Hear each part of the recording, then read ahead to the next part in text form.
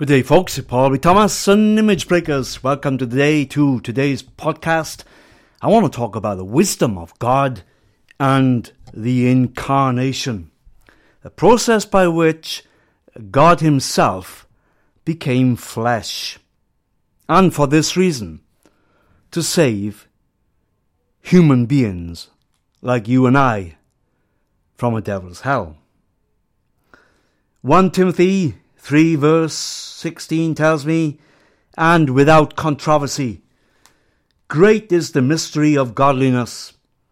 God was manifested in the flesh, justified in the spirit, seen by angels, preached among the Gentiles, believed on in the world, and received up into glory."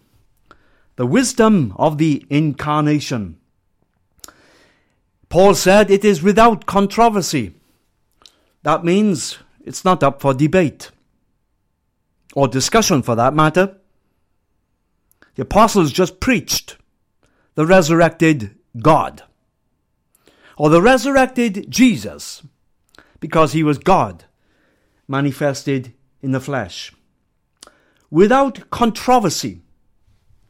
How come then there's been so much controversy and mystery around the Incarnation? Some believe He's a Trinity, while the Jews and the apostles and the prophets knew He was one. Jehovah had become their Jesus, their salvation, their Lord, and their God. But this mystery, we find in 1 Corinthians these words, verse 21, "And after that, in the wisdom of God, the world by wisdom knew not God. It pleased God by the foolishness of preaching to save them that believe." Verse 18 tells me, "For the preaching of the cross is to them that perish foolishness, but unto us which are saved it is the power of God. For it is written, I will destroy the wisdom of the wise, and will bring to nothing the understanding of the prudent. Where is the wise? Where is the scribe? Where is the disputer of this world? Hath not God made foolish the wisdom of this world? For after that, in the wisdom of God, the world by wisdom knew not God." Wow. Chapter 2, verse 7 says, "But we speak the wisdom of God in a mystery, even the hidden wisdom which God ordained before the world unto our glory, which none of the princes of this world knew, for had they known it, they would not have crucified the Lord of glory." The wisdom of the Incarnation. Why did God cover Himself up? Why did God hide Himself? Why did God come as a man? He sure made it complicated. He sure caused a lot of controversy, still going on 2,000 years later. People wondering whether He's one or three in one. God Himself caused controversy and is Himself controversial. We serve a controversial God. Why would He come clothed in humanity, clothed in a body made of dust? God in man, man as God, the God-man, veiled in flesh, the Godhead we couldn't see, and we couldn't hail Him as divinity. So why did God come in the flesh? Here is the answer, my friend, in 1 Corinthians chapter 2, verse 8.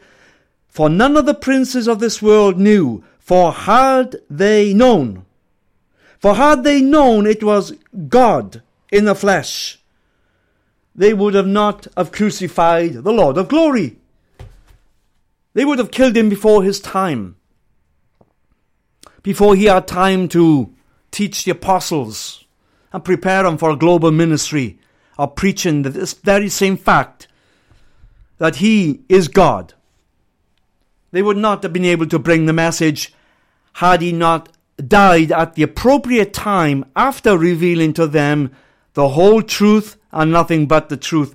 And it was only after the incarnation and the resurrection that they were able to know him as their Lord and God. The wisdom of God.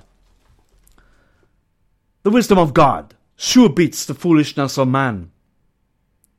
You would think there's nothing wise about God hiding himself. For if you and I wanted to reveal ourselves as something important, we would just turn up as we are.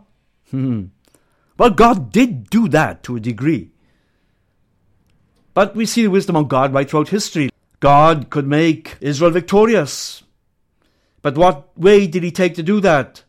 He takes Gideon's army. He said, the people that you've got with you, Mr. Gideon, are too many. So he reduces the army of 230,000 to 3,000. And by taking away the means of victory, he makes Israel victorious. Hasn't God got a crazy sense of humor? The wisdom of God. God had a design to bring his people out of Egypt. And what a strange course of action he takes to do it too. He stirred up the hearts of the Egyptians to hate God's people. He turned their heart to hate his people first. Here's the idea behind that, though. The more they hated and oppressed Israel, the more God plagued the Egyptians, and the more glad they therefore were to let them go. God's wisdom. What about Jonah? God had a mind to save Jonah when he was cast into the sea, and he let a fish swallow him up, and then allowed the fish to take him where Jonah didn't want to go. God's wisdom. God's wisdom in the incarnation. God saying, okay, I'm going to clothe myself in human flesh so that nobody know me. God has a way of doing things just to show you that when God has a way of doing things just to show us that when the job gets done, he is the only one that could have done that. The wisdom of God. God hides his purpose. He hides the word in you so that when the job gets done, you'll be able to say, that wasn't me that done that. That was God. God hides the manifestation of himself during the course of struggles and failures and circumstances so that when we come out of them, we can say, God done that. He brought me out. He delivered my soul. He set me free. He gave me the victory. Friend, first of all, he allows the mystery.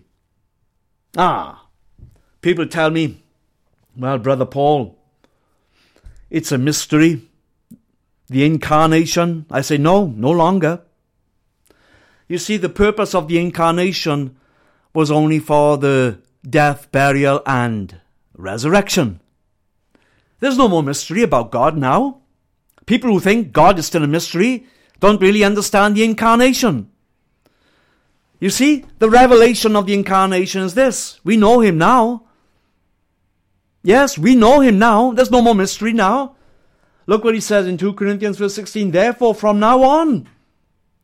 Paul was talking about the death in verse 15, the death of Jesus. And he says, therefore, from now onwards, we regard no one according to the flesh. Even though we have known Christ according to the flesh, yet from now on, we thus do not know him as one in the flesh. They knew him as God. For friends, God is spirit, and Jesus is God, Emmanuel, God with us. The God, the Spirit who took on flesh. Friends, let me ask you, do you know Jesus as God? If he is still a mystery, then you're probably struggling to understand what some people call the Trinity. Well, the Trinity can never be understood because it is not God's idea of God. It is not the revelation of God. Friends, Jesus is the revelation of God. That is the mystery. And if you can understand the incarnation, you know him. We regard No one now, not even Jesus, after the flesh, see, in the flesh he was the Son, but now we know him by the Spirit. He is God now. You read the epistles, and they would talk of things like our great God and Saviour. Peter knew him in the flesh as the Son, but after the resurrection, he, like Thomas, knew him as God. Thomas says, my Lord and my God. Peter says, our great God and Saviour, Jesus Christ. Friends, no more mystery. St. Paul, Thomas and Image Breakers, have a great day.